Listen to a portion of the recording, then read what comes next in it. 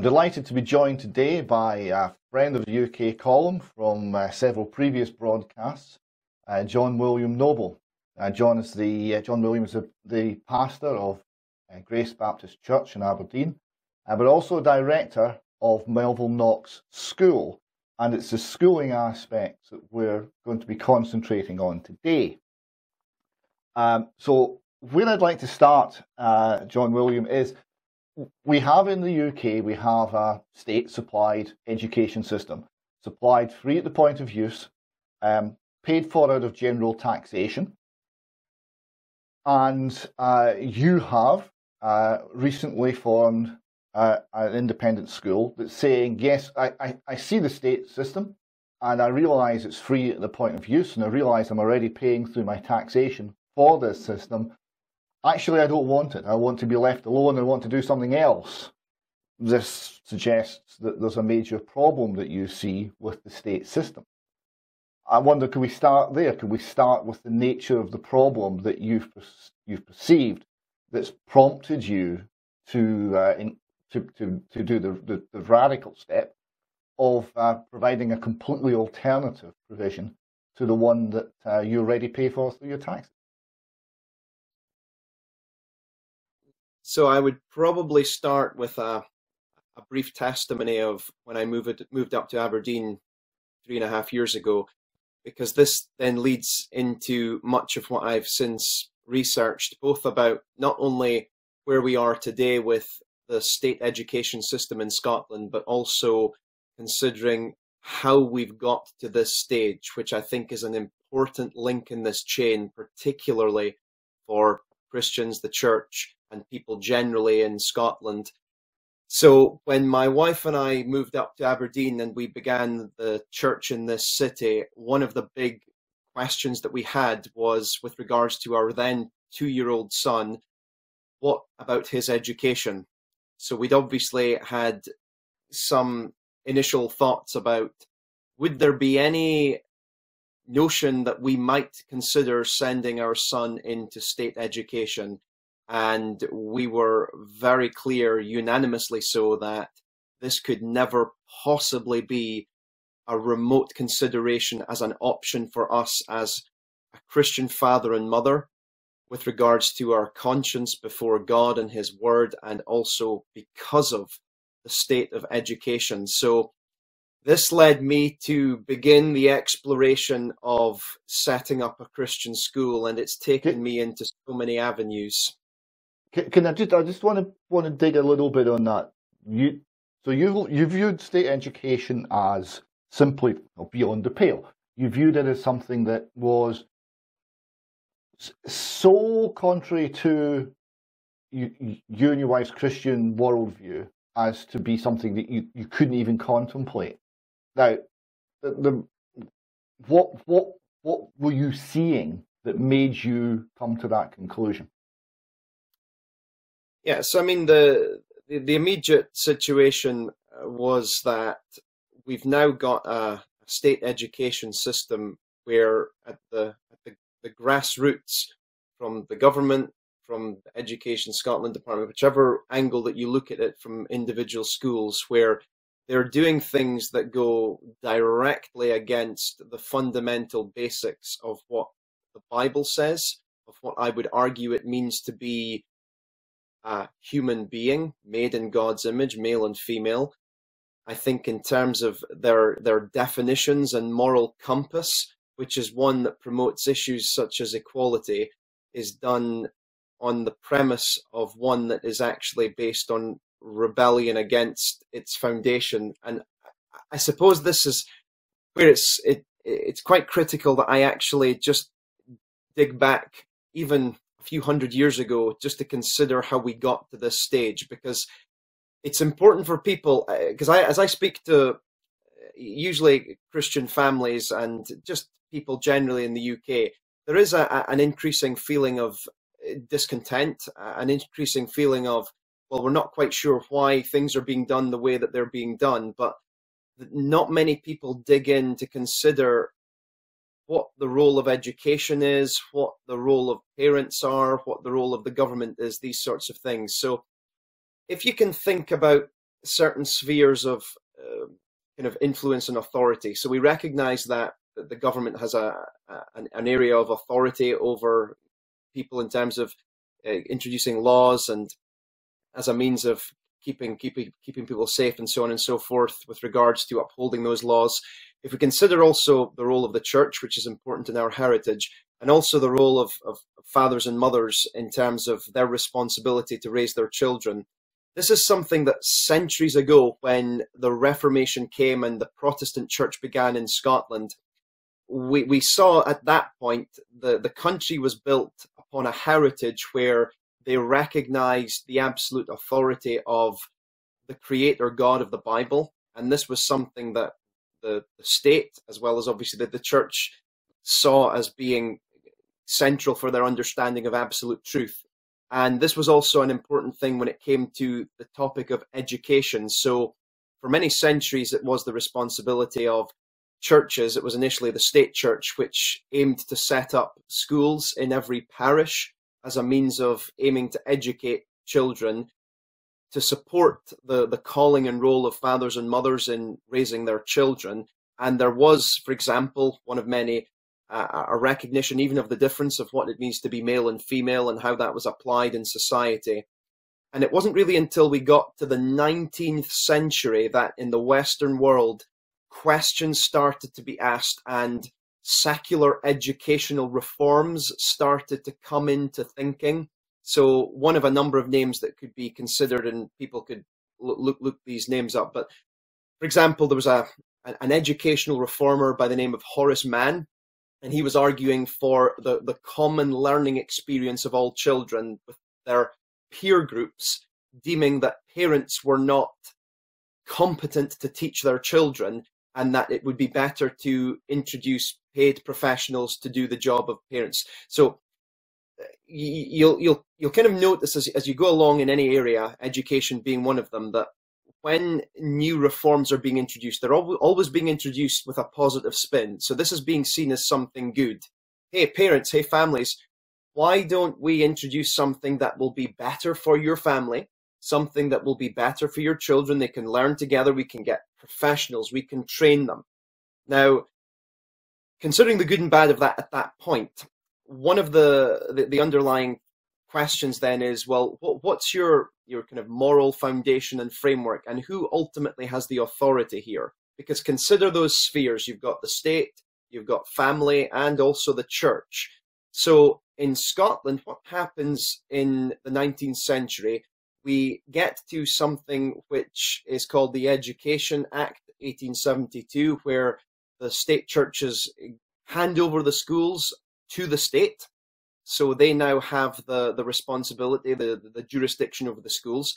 Now, any secular article you'll read about that, they'll be hailing that as such a momentous step forward in education in Scotland.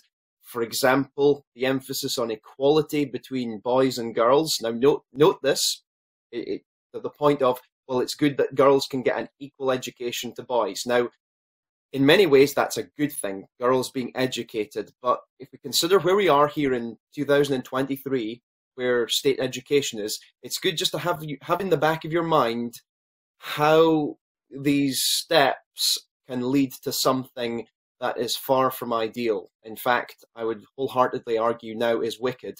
So we've got these educational reforms coming in, but even leading into the 20th century in a nation like Scotland, with our heritage, with our legislation, there is still certainly an underlying foundation of our absolute truth is that we are a country that recognizes and acknowledges that there is a creator God. We see the Bible being the book of the land.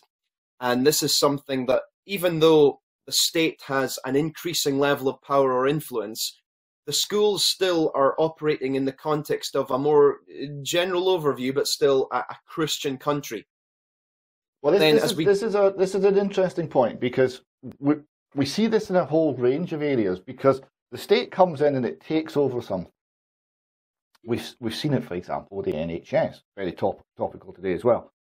Yeah. It takes over the existing system, and it says, "Don't worry, we're just going to improve it. We're going to make it more efficient, fairer, whatever the the selling points are. And it takes over something that's functioning. And for at least a generation thereafter, it continues to function pretty well, because the attitudes and ideas that permeate the system are the attitudes and ideas that were inherited from the system that predated the state. And it's only after a generation or several generations that things start to change fundamentally. So the state doesn't come in and immediately ruin things. The state comes in, and then there's this slow process where eventually the leaders in the system, the leaders in the institutions, when they reach retirement and the next generation come in, or the generation after that, so that the people who've had no contact with the system as it was, they start to come in. They've been through a completely different education system themselves. They've been through, in the case of schools, teacher training colleges, which have, again, their own viewpoints and agendas, and they start to come in, and you start to hear things about radical change, you transformation, and all of a sudden things are having to be taken apart and reassembled, and all of a sudden we've got problems, and the decay, because that's what it seems to be, the strange inertia that builds up, because the system becomes less and less able to do the thing it was set up to do, be it heal the sick or be it educate the young. There seems to be a falling away in the ability of the system to actually deliver. So all of these things happen. Now, just you mentioned the sort of the history of Scottish education there briefly, and this is a fascinating subject, because the history is, yes, the church was leading things. The church, as I understand it, had a viewpoint that everyone in Scotland should be able to read well enough to be able to read the Bible and interpret it clearly and accurately for themselves. So they were building in a certain amount of intellectual independence into everybody in the country as a kind of first principles approach to what they were there to do. There was then this century-long struggle. It involved the universities, it involved the schools, to solve the problems of Scottish education. There was multiple royal commissions of inquiry, and it was always viewed that the Scottish education system was somehow broken and needing fixed by state intervention. And this was resisted. And at the same time, through the 1900s, there was a strange intellectual battle going on, particularly in the university, between what was termed the evangelical party, right, people who would put God at the top of their hierarchy and work from there, and a more, what they termed themselves the moderate party, who didn't. So there was an intellectual struggle going on inside Scotland, and there was an attack on the Scottish education system, largely from outside, from influences from England, from Germany, from elsewhere. And this pressure built up until around about the latter part of the 19th century, things started to break, things started to be changed. And when we came into the 20th century, we had a very different system. One with a history of huge success, but one which had actually been fundamentally altered in ways which were not really appreciated at the time, I think. Would you say that's a fair overview? Yeah, I mean, I think it's good to concisely go through these struggles within the education system. And I think that's really, really important to point out. And also to consider out with that, what was being brought into this kind of struggle as it was unfolding in the 19th and then into the 20th century, where we've got increasing waves of, for example, humanism and scientific discoveries, with men such as David Hume and Charles Darwin being hailed as making great strides of progress in these areas. And where we then have these, let's say, theories being brought, these alternative worldviews, then it starts to create a greater degree of confusion about what's the foundation of what you appeal to on an area such as education. And I think as the struggle, even on an academic level, as to well, even who should have the kind of authority within education, these kind of wider moral and, let's say, religious discussions are also need to be identified, because as we get into the 20th century, and as things become rapidly more secular in the second half of the 20th century, what was a country that was grounded in Christian values and a worldview soon becomes post-Christian, and where you've got now generations rising up that are more nominal in their Christian faith in the latter stages of the 20th century. Now, many people would say, well, it's good that society is progressing and that education's progressing, and a big focus, they would use words like, well, this is about equality for all. This is about multiculturalism, something that we want to embrace, these types of things.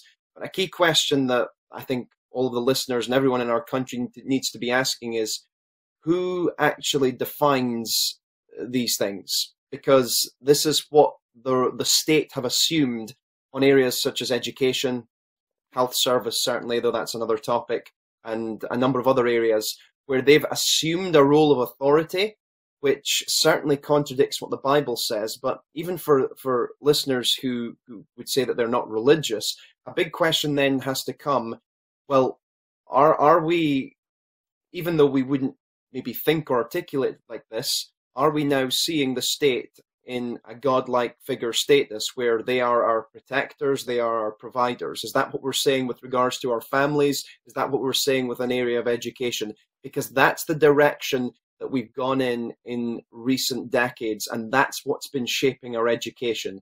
And as we can clearly see, in our current government is an absolute classic example of this in the Western world. This is a government which quite literally hates God and the very truths and foundations of God's word, and that's expressed in no uncertain terms with the applications of increasing legislation that they're trying to drive through. Yeah, I mean, we've covered some of this. Well, actually, we've only scratched the surface on the UK column, covering some of the legislation that's coming through in particularly the Scottish Parliament, which is so openly hostile to any sort of faith, I think, in general, but specifically to Christianity, as to almost defy belief. And there is a tendency to try and pathologize Christian belief. And this is done subtly, but consistently.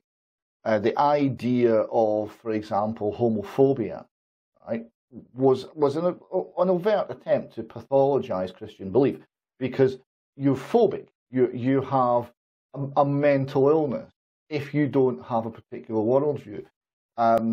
This attempt to paint Christianity as the extreme, as threatening, as hostile to the thriving of people, seems to be a theme that comes forward very, very strongly from the government. Now, the degree to which that's reflected in schools is still patchy. It depends very much on the head teacher. But more and more with curricular innovations, including health and well-being is the subject area, but it gets into sex education in ways which many are feeling is just blatant grooming of children, sexualization of children, and destroying any sense of what you would term Christian virtue, or virtue even from any of the major religions. I mean, to destroy any idea of a virtuous life as being desirable or better in any way seems to be one of the agendas. So yes, there's a lot of very concerning developments. People are reacting. The Glasgow taxi driver campaign against the sex education elements in the current curriculum being one of them. The idea that the state is a substitute God, I thought we saw that very clearly during the COVID times. That what we had there was a substitute religion. We had to be subjugated to the word of authority. The word of authority was from the state. The state would protect us from harm. The state would protect us from death. The state would save us.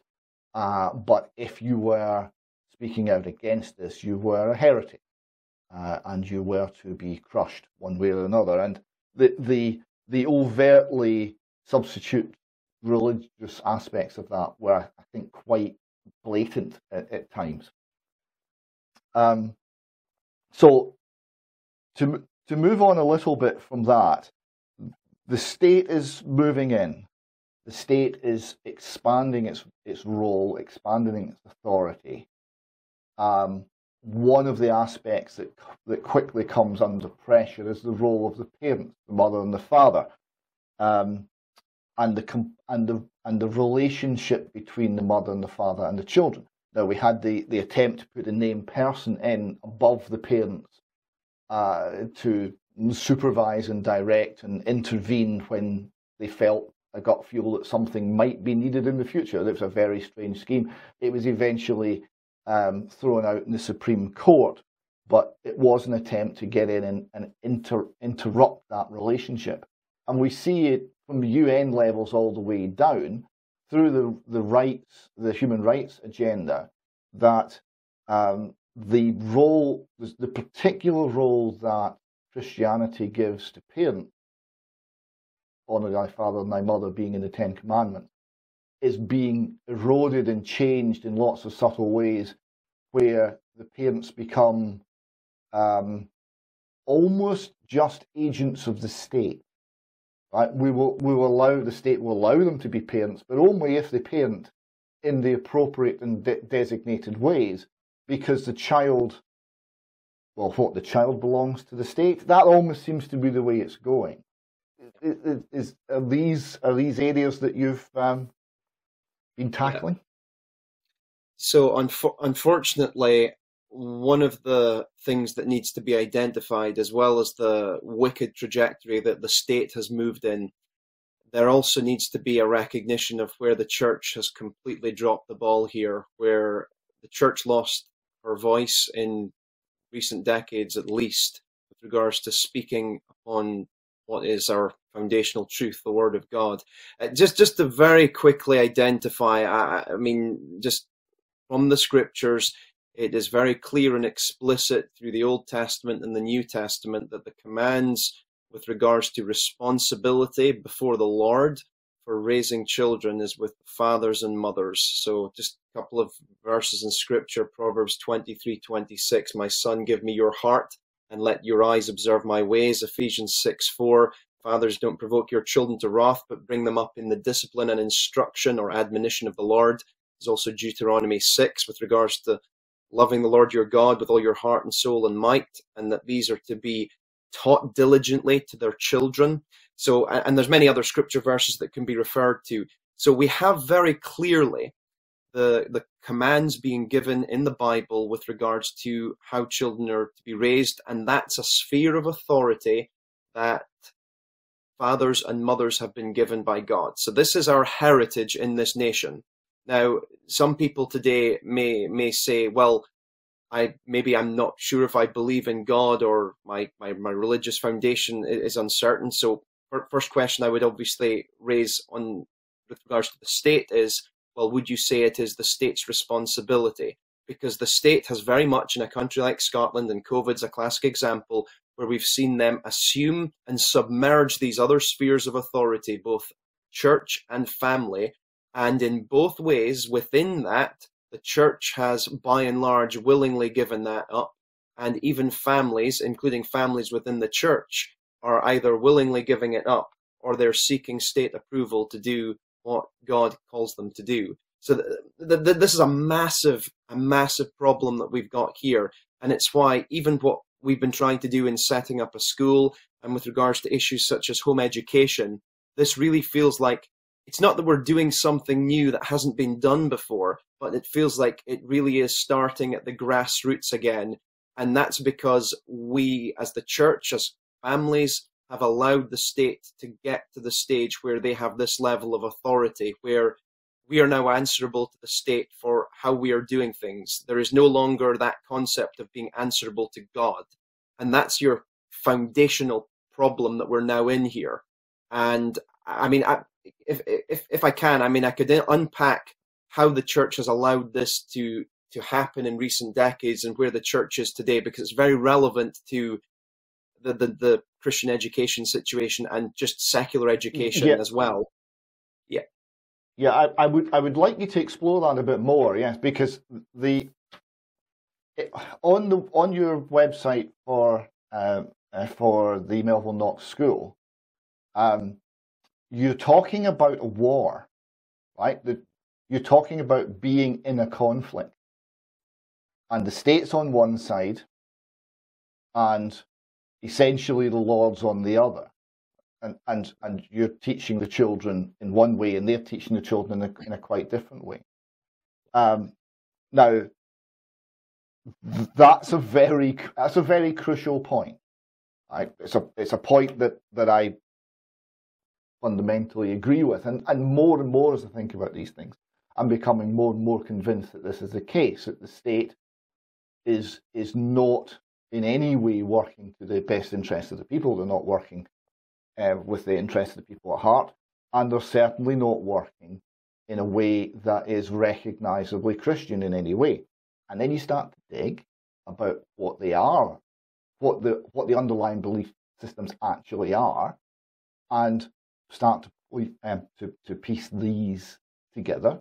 And you go back to Marx and Darwin and into 19th and 18th century philosophers, and you get to some very strange and interesting places. And it becomes very clear that what's being taught is a religion, it's just not Christianity.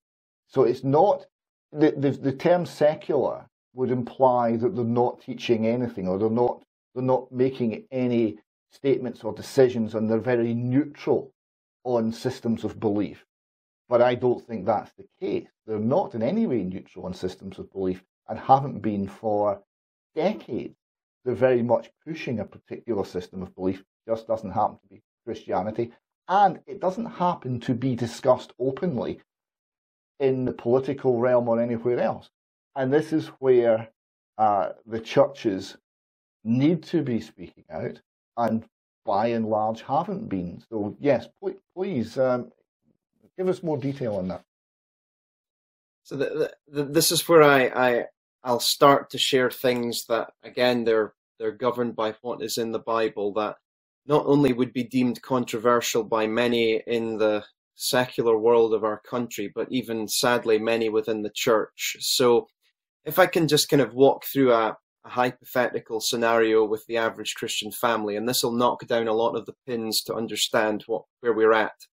So we're in a stage now in our land where the average family, let's say, and certainly we can include Christian family, there's now an assumed practice where a wife will, or partner in many cases, they'll get pregnant and they'll have their maternity leave. Sometimes that's now shared with the man, and then after that period of time, 9 months usually, then it's looking for a suitable nursery, something that's going to be, of a decent quality as they would define it, to send their children over to, so that the focus can be on the parents to be able to kind of have their careers, and this would be the focus. So you've obviously already got a system in place where parents are assuming that, well, we need to hand our children over to someone else other than ourselves. Now, in the scriptures, there's not anything that explicitly says that women can't be in paid employment. They certainly can be, but at the expense of being especially a wife and mother. This is where we get into controversial ground, but there is clarity. And this is where, when it comes to the issue of defining what it means to be male and female, there are distinct differences in roles from God's creation. And this is something that the church has completely lost sight of. We've embraced narratives that have come from secular thinking. And so by the time you've got children aged 4 or 5 in the average Christian family, well, of course, you're going to send your child off into a state primary school. Now, what does a state primary school look like?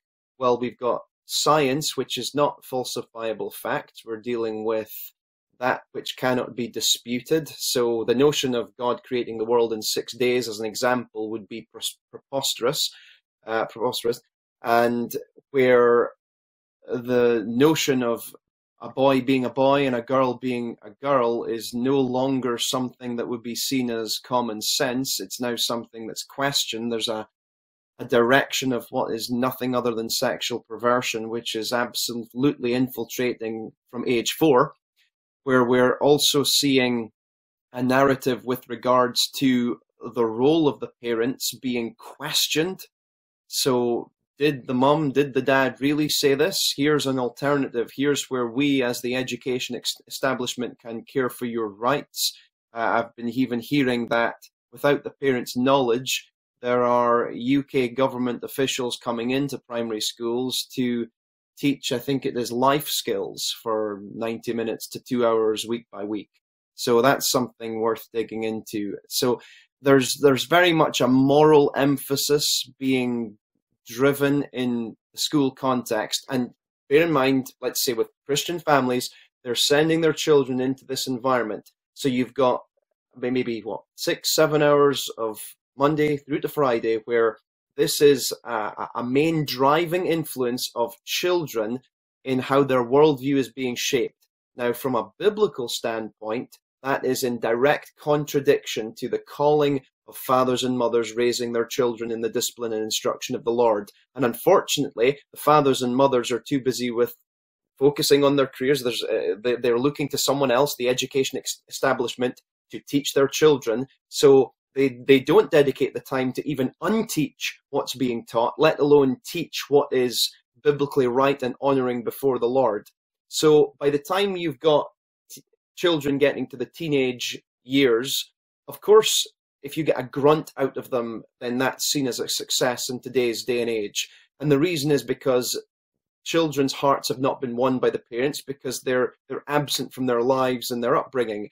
And the church has willingly let this happen. And then by the time children are further into their kind of young adult stage, any thought or connection with, let's say, Christianity is totally disconnected, because their worldview has not been shaped by that. And Christian parents are going to their church leaders crying, saying, "What's happening to my children?" This is what's happening to your children. And so the church has got to take a massive responsibility for where we've got to, because we have allowed the state to take this authority, and we've not even questioned the alternative options by and large. And this is why attempts to start up a Christian school in Aberdeen and home education, even within the evangelical churches, such things are either ignored or at times they're even laughed off. And it's just inconceivable when you actually seek to read and apply what the Bible says. We had a wonderful cartoon we showed on the column a while back from Bob Moran, and the mother's in the house, and the little school child comes back, little short person with a big jacket and a big satchel, and the mother says, "Well, what did you learn at school today?" And the little lad just vomits on the floor, and it's a rainbow-coloured vomit, and that is, I thought that actually summed it up quite well. You've got indoctrination. And I've been digging quite a lot recently into the ideological background of what's driving this, and it is absolutely a religion, and it goes into areas of cultural Marxism and critical theory and all of these sorts of ideas. But it's religious in its ethos, and it's always focused against Christianity. It's always opposed to Christianity. The churches have not been pushing back. They've not been opposing these ideas. They've not done the hard yards to find out and understand what these ideas are or where they come from. Or they've not been willing to criticize them, or they've not been willing to stand up against them. I see on the Melville Knox School's website, you've got a summary, and it says that the war extends to education because there's a total antithesis between what the state does and what we should be doing. And the first bullet point is, we teach different religion. Ours is Christianity, while theirs is humanism. We glorify God and they deify man. Now, this is exactly what I've discovered as I've gone into the roots of this, that you've got this religion, it's called Marxism. gets various names at various times, but a lot of it comes sort of through that particular channel. And it is a religion. And who is the God of that religion? The God is man. The perfectibility of man. We're going to keep destroying society because eventually you will be as gods. Eventually perfection will emerge. And the ultimate endpoint is God is man. That's the underlying ethos. And it comes from very ancient ideas, Gnosticism and what have you. I mean, these are not new ideas by any stretch of the imagination, but certainly for the last 200 years they've been galloping forward. So what's the position now with regards to churches? Are you starting to see there's a bit more fight? Are people starting to talk about this more, or is it still very is it still only the outliers, the remnant, if you will, that are having these conversations and thinking these thoughts? Yeah, I'll come to that point in just a second. I think I just want to kind of come back to something in terms of a point you were raising with regards to the kind of cultural Marxism and how such things like the LGBT and indoctrination can come in.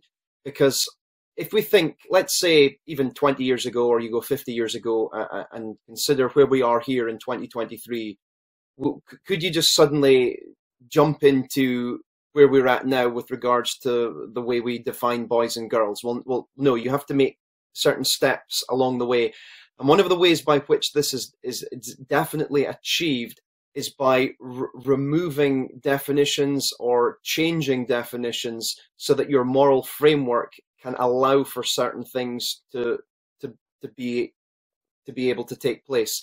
So take, for example, where all of these different legislations in the direction we've gone in, there's an overarching attempt where I would say there's a spiritual and demonic realm where there's an attack to get at children, the next generation. So take the abortion industry. How do we manage to justify the slaughter of the unborn? Well, we need to try to redefine what a child is in the womb, and we can also put a positive spin on it, say this is about the mother's rights and this is actually healthcare. So we see that the way in which this is actually spun. Similarly, with regards to the LGBT indoctrination, we have to start by identifying this blanket term equality, which is obviously not defined by the Bible. So what's it defined by now? Well, we could say it's defined by the state. So if you take away a moral foundation, a scientific foundation of what being a male and female is, then you can start to redefine your terms. Similarly, we see this with marriage in more recent years and so on. And so this is the way by which, as the Scottish government have said they will do in different areas, they drive public opinion and drive the indoctrination within these environments. And we see this very much in state education. And this now comes to the actual question that you've asked regarding the church. So what has the church done? Well, the first problem that we've got with the church now is that they've not actually stopped to admit, yes, we've messed up here. We should have been on this decades ago. We should have been picking up where the state was gaining ground that they were not entitled to in areas such as the church, which is a slightly separate but still connected issue, and with the family. So we've lost a theology of repentance and practical application, where even in our state schools, children are being focused on, well, these are your rights, and if anyone, including your parents, are going against this, then this is something that you don't have to put up with. But the Bible obviously is teaching something else. That man is not the kind of ultimate standard and aim. No, it's actually God, and we're not right with this God. This is why we need to repent and believe in Christ as our Lord and Savior. And yet all of this worldview is now being shifted. And when it comes to the church now, in terms of addressing this, there is within the evangelical church, there would be a general sense of being disgruntled by the Scottish government. Oh, the Scottish government is not good. And even identifying, well, yes, we know state education is not the best. But in terms of actually boldly speaking out against this and boldly speaking up for biblical truth, and then trying to make strides into something of an alternative or something which is biblically right, the church is by and large utterly silent right now.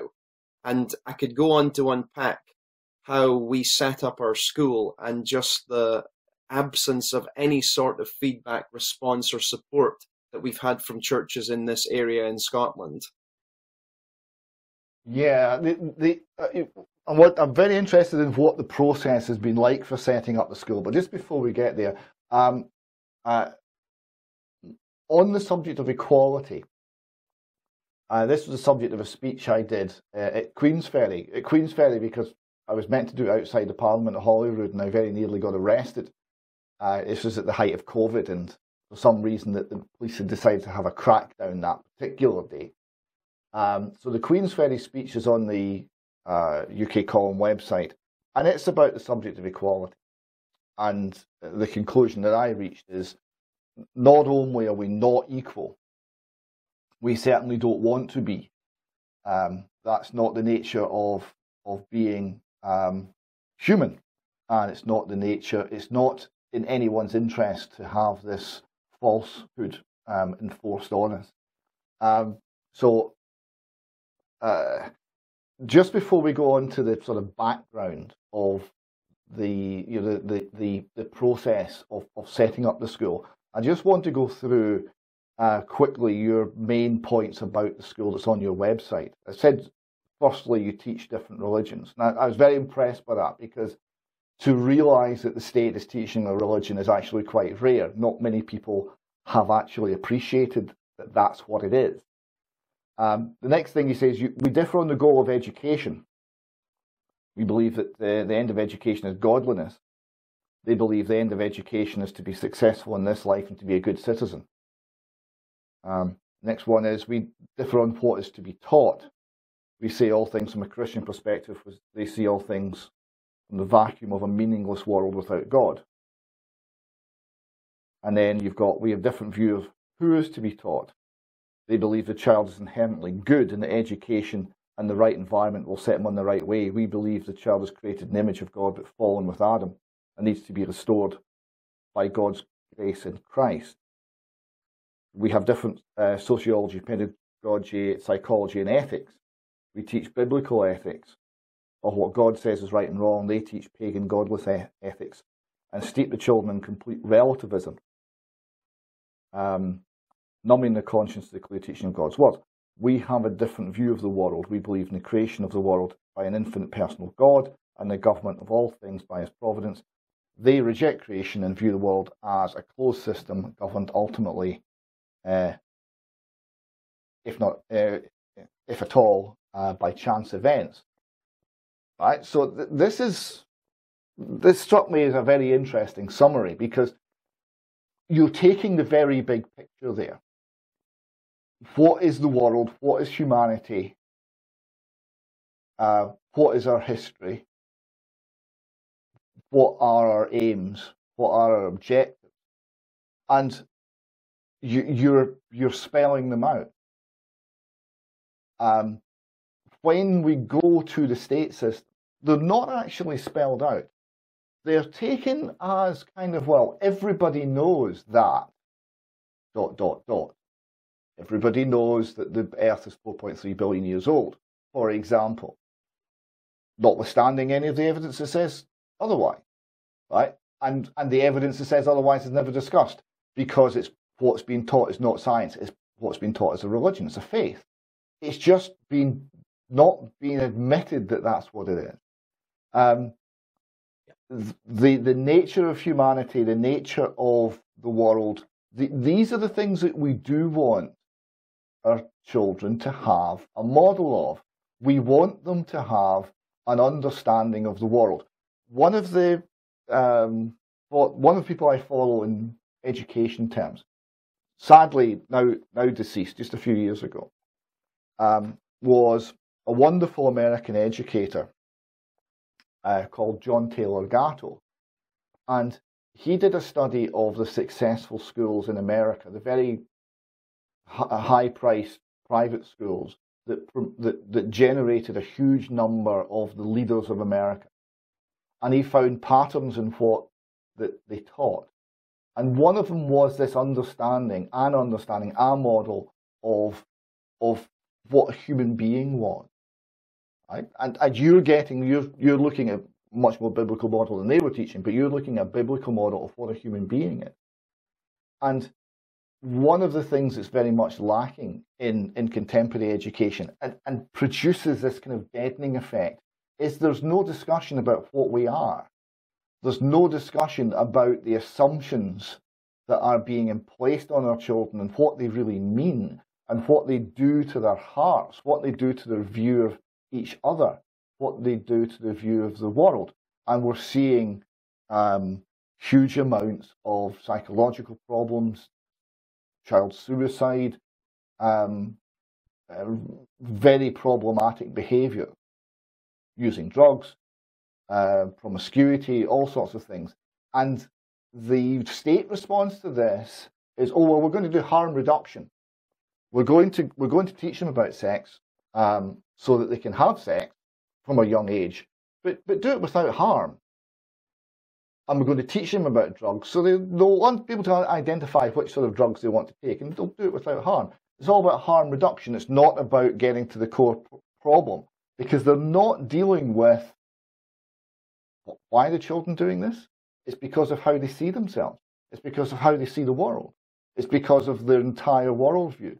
So it's very encouraging that your school is tackling that issue. So just before we go to some of the other aspects of what it was like to set it up, could you say a little bit more about the ethos of the school that I've outlined in that quote there? Yeah. So one of the quotes that's actually in that website. So it's a Presbyterian minister of the 19th century, and this really taps into the points you've just been raising there, David, which is really helpful. So this quote says, "Education is the nurture and development of the whole man for this proper end. That end must be conceived rightly in order to understand the process, and even man's earthly end is predominantly moral." And this is obviously driven by a worldview of an absolute truth of the Creator God and His Word, that man's chief end is the glory of God.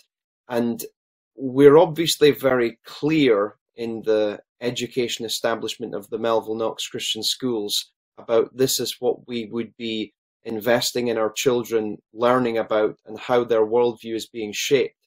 The problem that we have in state education is that they also have very clear objectives, very much like a religion, but they're deceptive about that. So the way in which the state education would communicate, and it sounds appealing and much better because this is supposedly not indoctrination, where they say, well, we want to have an open and inclusive education for all. So whatever worldview you have, if you're religious, that's great. If you're trans, if you're gay, that's great. We want to include all. Now, the fundamental problems with that is, first of all, who says that we want to include all? And where do you stop? Where do you draw the line there? That's the first thing, because we know the state is defining this. And we consider, well, is the state a right moral compass by which we should get our rights and wrongs? So even if we were to say that the state is neutral, to try and go along with their terms, how are children being raised? Where is their worldview being shaped by? So let's say you have a child who's come from a Christian home, but they're coming into this environment where Christian teaching is not being taught and shaping their worldview. Now you've got a child who's growing up with confusion. So are my parents the ones who are responsible for raising me? Is it the state? What's my moral attitude towards sexuality? Should I be having sex? Because I'm hearing one thing, hearing another. So we're now getting an increasing mass confusion, and it certainly isn't developing the right moral compass, because there's no absolute truth basis. And that's the way, obviously, the state wants it, because then they have a better control over people. And this is why the state fears Christianity the most, because the Christian says we have an absolute truth and authority which is above the state, and that is God and his word. This is why even during COVID, this was the main problem. Many Christians were saying, oh, well, this isn't persecution because they're not telling us to deny Christ. But Christians who said that don't understand the foundation of persecution. Persecution comes when groups and organizations like the state are being told that we as the Christians believe there is a higher power, and the state cannot cope with that in modern day contexts. And this is why even when it comes to Christian education and Christian values, the state wants to define that. So if you've got liberalizing or apostate churches that will embrace some of the wicked indoctrinations, then that's the type of Christianity, that's the type of schooling that the state wants to embrace. But if you've got, like we have with Melville Knox Christian Schools, saying very clearly, no, the state is wrong, and the reason it's wrong is not because we have a better opinion, but because we have the right moral standard, which is defined by God, who is the all-knowing, all-powerful being, that's something the state cannot cope with. And that's why we are in a war here. I found that a fascinating summary, right? Firstly, that you're not afraid to call it a war, because it is. And the idea that you have people who are willing to take the view of Onward Christian Soldiers of actually having courage to stand up for their ideas and principles is somewhat rare in contemporary Scotland, so good on you for that. The nature of the education system that cannot define the correct end, because the whole thing that we want everybody. You're right that has a problem of limits. Does that include Satanists? Does that include practices that will remove, as some Scottish academics are now discussing, remove the concept of childhood completely? So all of the special protections that apply to children fall. Does that allow minor attracted people to be viewed as just another sexual preference, and does it allow breaking down the protections that we've put around children vis-a-vis adult sexuality? Further, bear in mind we've already got a situation where the practical age of consent in Scotland is often 13. So how much more is that going to erode? So there are many things where we don't know where the lines are, right? Because there doesn't seem to be any. And we don't know where the objective is, because the state can't define it. Or if it can, it won't do it publicly. It certainly can't define it as you're defining it, where you've got a correct end for education, a correct end for a man or a woman. If we can move on now to the nature or the problems you found, process you had to go through to set up a school, there must have been the regulatory hoops to jump through. What was that process like? How did it start? Yeah, so initially, well, I mean, my son was age 2, and I obviously, as I'd mentioned, we were discussing options, and the plan was going to be that my wife and I would be home educating my son, and then later our daughters, as we now have. So that's something that we've done, and I can mention home education as we go through this process. But I did begin to increasingly rapidly see that the need to set up a school was of fundamental importance, not just for my family as such, but just for Christian families and families in general to have a viable option. And so the first thing that we had to be clear about, and this is what's obviously intimated on the Melville Christian Knox Schools website, is what we believe. So there's obviously, different Christian denominations and, like some kind of different interpretations of aspects of the Bible. So our church, being a confessionally Reformed Baptist church, we met with a confessionally reformed Presbyterian church in the city that expressed an interest to have discussions about potentially setting up a school. So that was kind of our theological foundation. I had reached out to a couple of other churches, but I got ignored.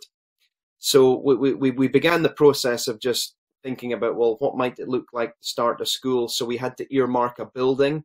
And by God's grace, the building of this Reformed Presbyterian church in an area in Aberdeen called Maastricht, they were willing to allow us to use their building. So that was certainly a significant practical blessing. We established our board and our partnership with Melville Knox. So there was quite a lot of encouraging momentum. And these would be steps that I would encourage as a kind of blueprint for setting up other Christian schools. Obviously, some of the bigger questions would be the interest and involvement of parents, the employment of a teacher, and if we want to be registered with Education Scotland. Now, on that last point, the being registered with Education Scotland, to make it clear, we don't, according to God's word, need state approval to set up educational establishments. But at the same time, we are still living in a country in Scotland that has a strong Christian legislation and heritage, even though we've abandoned that today. So while we still legally can, I believe this is part of the fight towards getting as strong a base as possible if one day the state comes in even more heavy-handedly to the point where Christian schools are no longer viable, and we're rapidly heading in that trajectory. So we did go through the application for an Education Scotland approval, and one of the good things I would say is that because of their drive to be inclusive, they don't ask some of the specific questions in terms of what we're teaching. There's more of an emphasis of the kind of broad general teaching focus. What would we be dealing with? So by and large, there's an ability for a faith-based school with such, I would argue, biblical clarity to still function as a state-approved school. So there's obviously that tension, which will be an increasing one. And we went through that process, which it took longer than it should have done, but that wasn't really because of Education Scotland. It was more because the process was hit with all of these COVID restrictions, because we started this in 2019 and we were planning to have a parent information event literally on March of 2020, and that got shelved with all of the COVID thing unfolding. So it wasn't until later in the year before we were able to start gauging parental interest. Now, this is where it gets really interesting in terms of the testimony of the Aberdeen school, and this is where I would want to challenge even the listeners. I was increasingly sure, and in my naivety as it's turned out, that the timing with regards to setting up a school was ideal for parents being desperate to enroll their children in this school. Now, there were two main reasons why I thought the timing was ideal. And I've even heard some contemporaries in America saying that this was why they had increasing enrollments in their Christian schools. Number one, because of the rapid driving forward of this LGBT indoctrination and some of the other wicked things coming into the schools. And number two, because of these lockdowns and because parents were being asked to home educate effectively for a period, or asked to use the resources being given by the schools, parents were actually seeing more explicitly than they ever had done in the past few years what their children were being taught. So I was under the assumption that, okay, well, at least some of the Christians that have thought through things biblically, they're just going to be crying out for this. I was assuming we would have a waiting list because our initial maximum number with the building we were going to be using would be 15. And we did get quite a number of interested parents, many saying they would enroll their children, they would like to enroll their children, all of these sorts of things. So we were thinking, okay, well, that's great. So when we get to this year and we manage to employ a teacher and we get the infrastructure put together, we do get the approval from Education Scotland and we're ready to launch. I should say that we're in 2023 last year. By the time we're ready to launch at the end of 2022, we're now in the process of now telling all of these parents and advertising, right, the school's going to be opening, now's your chance to enroll your children. And on the date that we began the school, which was at the start of November, there were 2 children enrolled, one of which was my son, the other one was from our church. And that's it. Now, this is the key thing. This is the key thing that I would challenge and exhort Christians and even just people generally in our country. If we see that there is an issue, and clearly there is with state education, and if alternatives are being set up like a Christian school here in Aberdeen, then there's a duty, there's a responsibility to act. Not everyone's going to be setting up schools, but surely if there is that option, there needs to be a drive forward to, at the very least, seeing, well, this is going to be better for my children. And yet there seems to be more of a caution and an uncertainty about, well, let's maybe wait to see how this school goes, as if the alternative of keeping our children in state schools is something that's going to be good and beneficial for their upbringing. And that's the sad reality. This is where the church is at.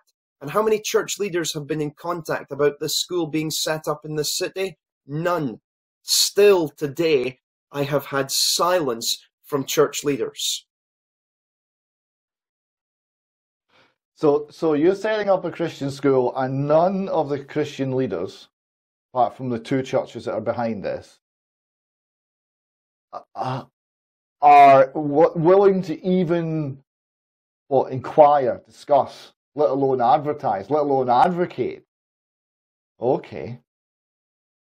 That is disappointing. I find this difficult, this kind of strange acquiescence, strange surrender amongst our people, amongst the Scots in particular, it seems, to everything that's being done to them. I see people who are not being well served by, for example, the health service, but wouldn't dream of finding another route, because we follow authority. We do what we're told. That's what the government says. That's what's there. And it's the right thing to do, because we've been told over and over and over, this is the right thing. The NHS is a substitute religion. We must believe in it. It's the right thing to do, so we must do it. And there's this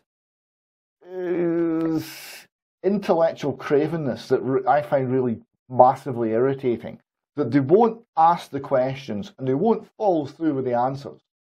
If the state is corrupting the children, if the state is taking sexual information that is entirely inappropriate and forcing it on 3, 4, 5-year-olds to confuse them, or having the effect of confusing them, whatever the aim is, the effect is to confuse them. If they are taking 8, 9, 10-year-olds and basically giving them instruction on how to have sex, and sexualizing children too early, and we can see that that's harmful. It's harmful to the child. It's going to be potentially disastrous, depending on what they do with the information. Potentially disastrous, and we see some of the disasters. We see we see the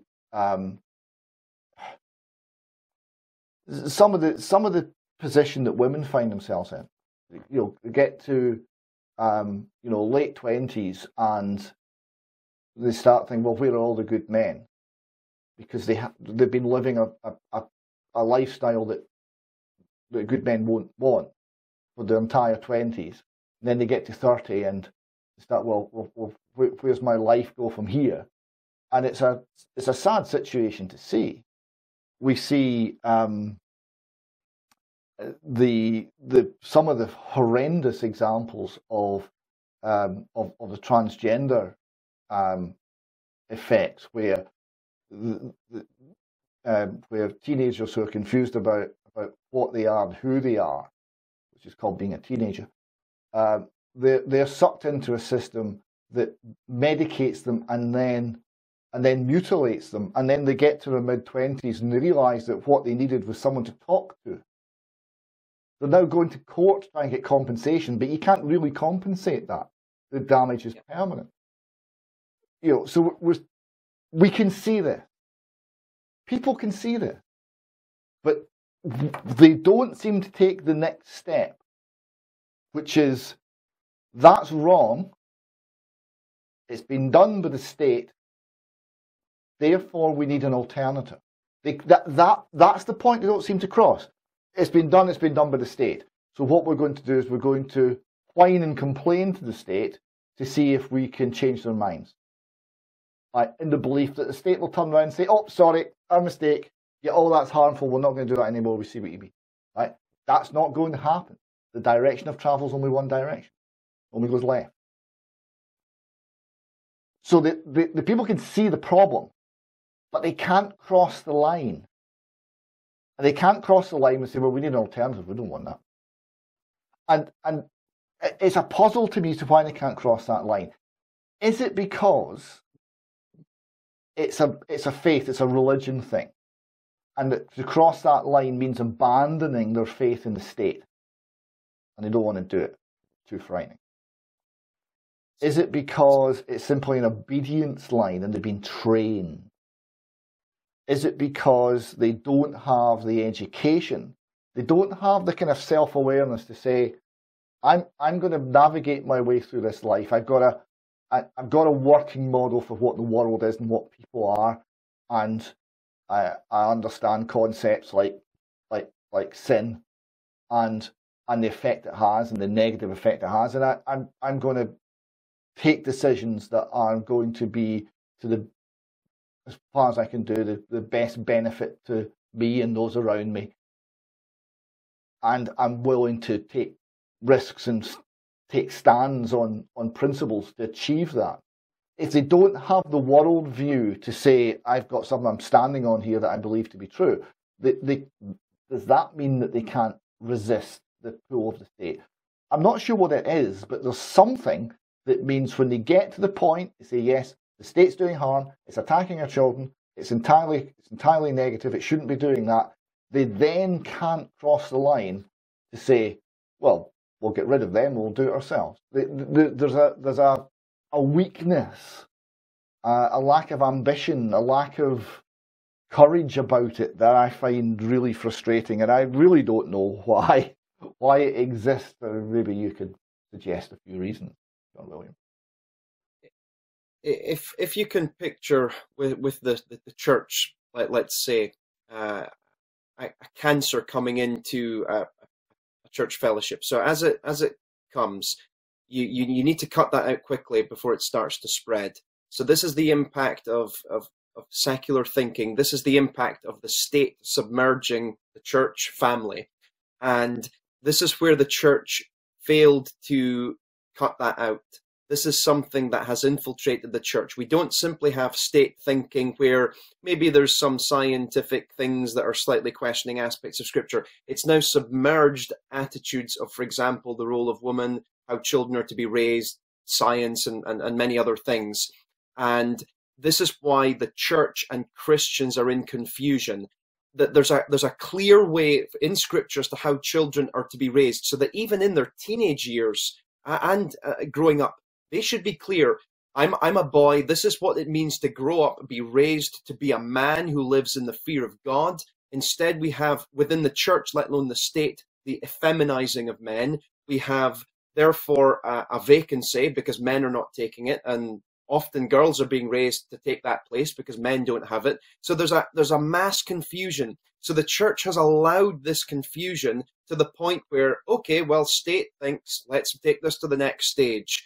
We're not really sure about what male and female is, and maybe that's a good thing. Let's start redefining what these things are. And the church is left scratching its head thinking, well, hang on a second, the Bible says God created man, male and female, but the church can't define now or apply what that looks like.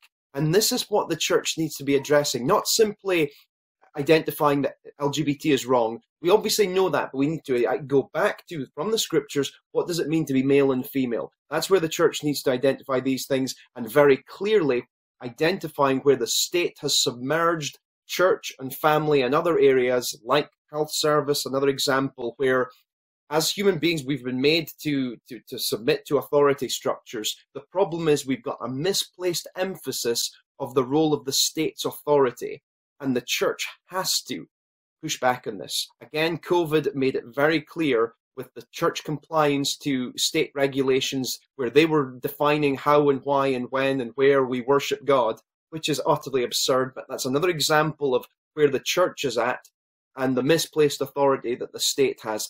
And these are the things that needs to be targeted. And this is why when I consider the spiritual warfare and the extent of the problem that needs to be addressed, this could be all of my lifetime and beyond, as this structure of trying to fight back against this is being established in this country, because we're right at the beginning here, and very few within the church are interested in even acknowledging the need to have this fight.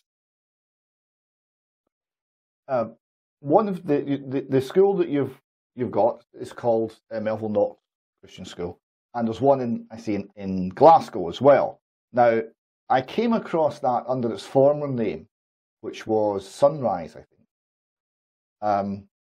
And I came across it several years ago, and I remember looking at the curriculum, and I thought, wow, this is fantastic, because it was aimed at, the bit I was looking at was essentially aimed at teenagers. And it was like, if you sat down and say, right, the state's going to basically get a hold of our kids in university, and they're going to corrupt them. What do we need to teach them to make them incorruptible when they get to university? And it's like someone had done that. And they were teaching, I don't know if they still are, but they were teaching essentially apologetics. They were teaching origin of life information and origin of the earth, of the physical universe information, which was to prevent Christianity being flanked with the billions of years evolutionist narrative.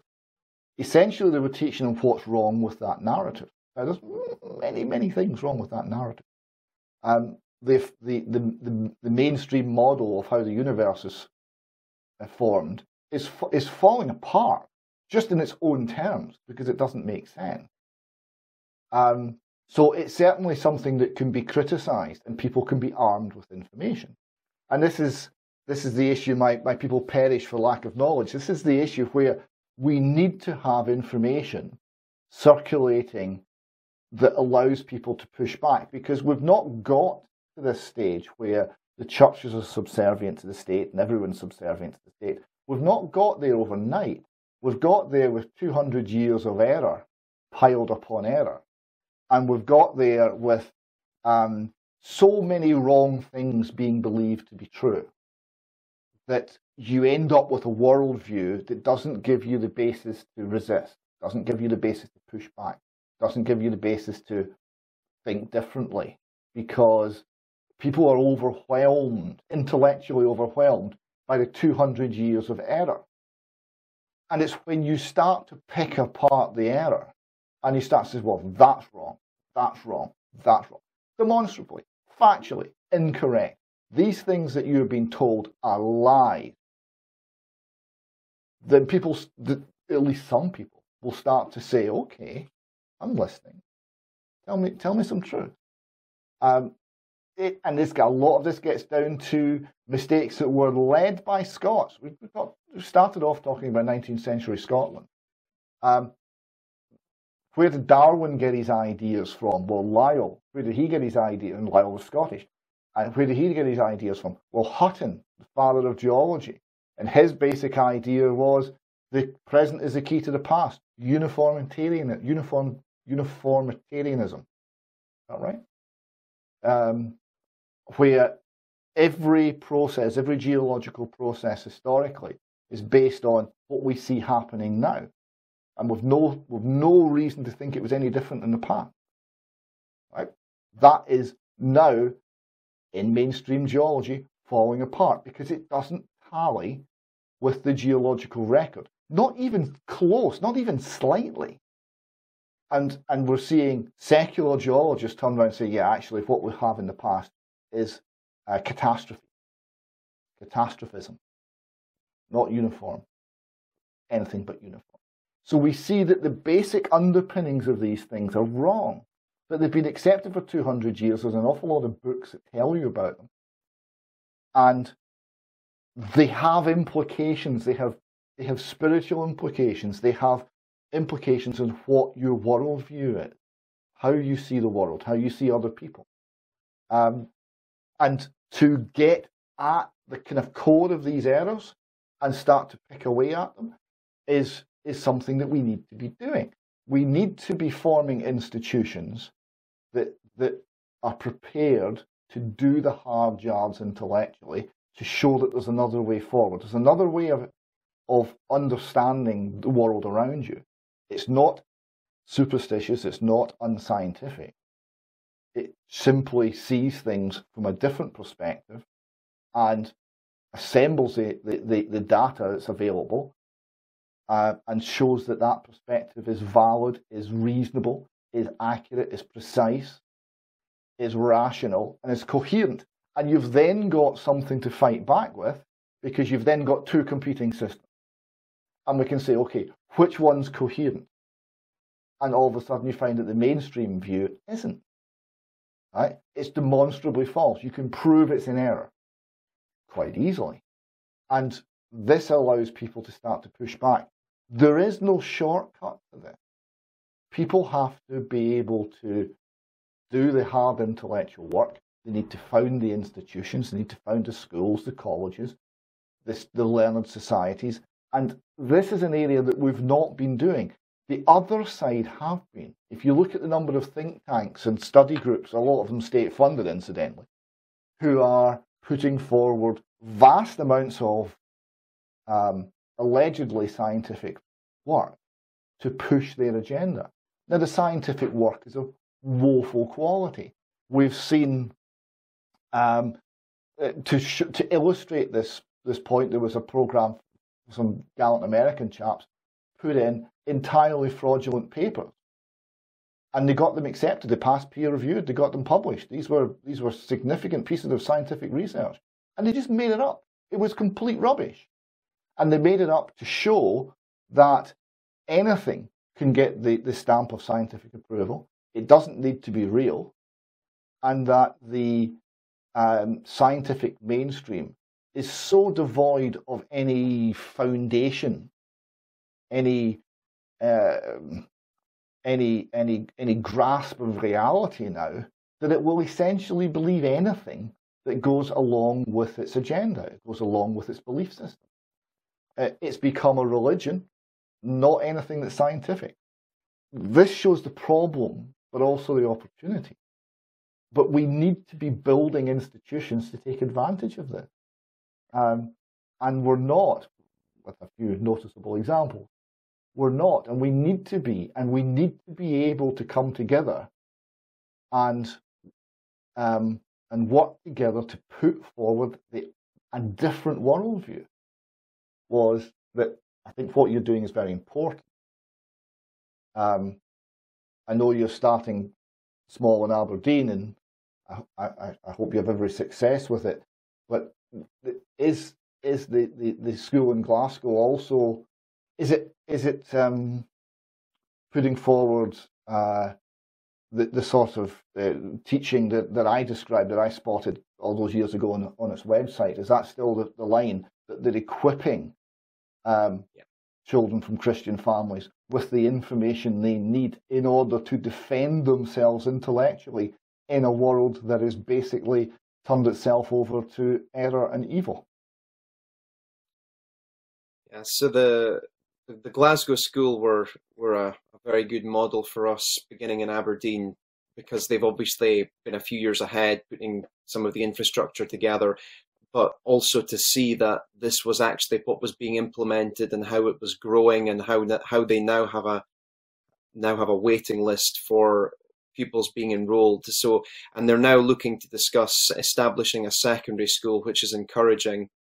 I think it's interesting. I mean, I actually heard one of the men involved in those papers, James Lindsay, speaking about putting those false papers together, and it's been interesting hearing him and a number of others who previously might have professed to being atheists and having no kind of religious background, and how looking into some of these kind of ideologies and some of the wicked narratives as they've unfolded, it has brought them more to considering and looking into a worldview shaped by the belief in God and the Bible. And I think that this foundation, this distinction between the two systems, to stress what it is that we're seeking to do in establishing Christian schools, and also I would wholeheartedly endorse the importance of home education as well, is it's not that we're offering a new system. In the context of our present times, it may feel like that even within the church, but we're looking to what we believe has been revealed by God in his word. This is our absolute truth foundation. So, for example, in my household and in these Christian schools, one of the things we'd be doing, it's called catechizing our children, which is basically a series of questions and answers about the teachings of the Bible. So one of the first questions is, who made you? And the answer would be, God made me. What else did God make? God made all things. And this is a means of shaping a worldview, shaping the moral compass of children as they're being raised, with a worldview that, as you identified from what's in the website, we as human beings, we were made in God's image, but we've rebelled against our Creator. We're sinners before this God. So it's identifying there is a problem with our state. There is a problem with people, even families and churches, and this is why our need is Christ. And we're raising our children to know and understand the truth of the gospel, that Christ came to die for sinners, and this is why we need to repent and believe in Christ as our Lord and Savior. And when we have this unshakable, unbreakable worldview based upon lives that are being changed by a belief in Christ, this is something that, even though it seems as though the state is winning, and even though it seems as though the church has lost its voice, we know from the Bible that Christ is building his church and the gates of hell shall not prevail against it.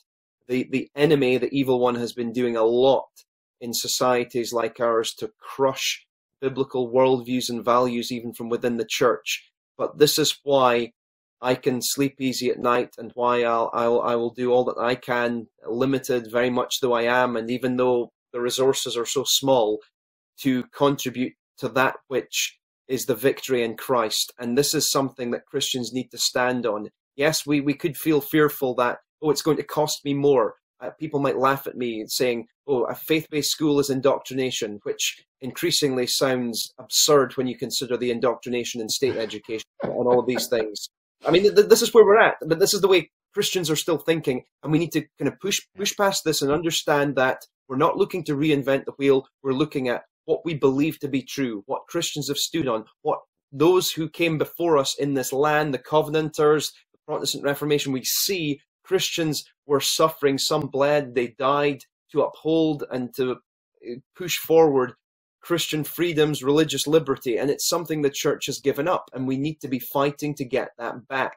This is where there was structure and order in society that made sense. Now it doesn't, and we've got a government that are embracing chaos, and they want to drive that forward in our education system. I mean, there is a blatant play on destroying education, destroying the health service, and, well, we're to blame. The parents are to blame for children's education. Oh, the patients are to blame. They need to protect the NHS. These types of narratives, they make no sense, but we're in a context of utter chaos. And what we're appealing to here is an absolute truth foundation, a belief in what God has revealed to be right and true, that we're made to worship and glorify him. And the church, first of all, needs to establish clearly her voice based on the Bible and drive forward by taking that action. We need to take that action. And if more and more Christians are active in enrolling their children into such schools, getting such schools set up, taking their children out of schools, home educating, this is going to be a means by which our culture will be impacted positively, and in a means by which God will be honored. Because right now, the church is simply embracing the wickedness of the state, and that is absolutely shocking.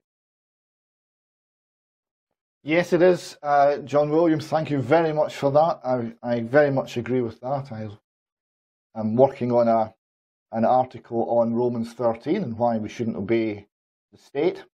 And for research, I went to have a look at see what the Church of Scotland was saying about it, and I found a paper, and they were quoting The Guardian with more prominence and greater affection than they were quoting scripture. It was a sight to behold. But changes there, changes at the level of belief and theology are fundamental to a people and fundamental to a society. And every bit of pushing back, every bit of providing information and knowledge to the people will help. And I still have not only faith in Christ, but I have an affection and a warmth towards my own people around about me, and there is a decency in them, and there is an ability when finally roused to do the right thing.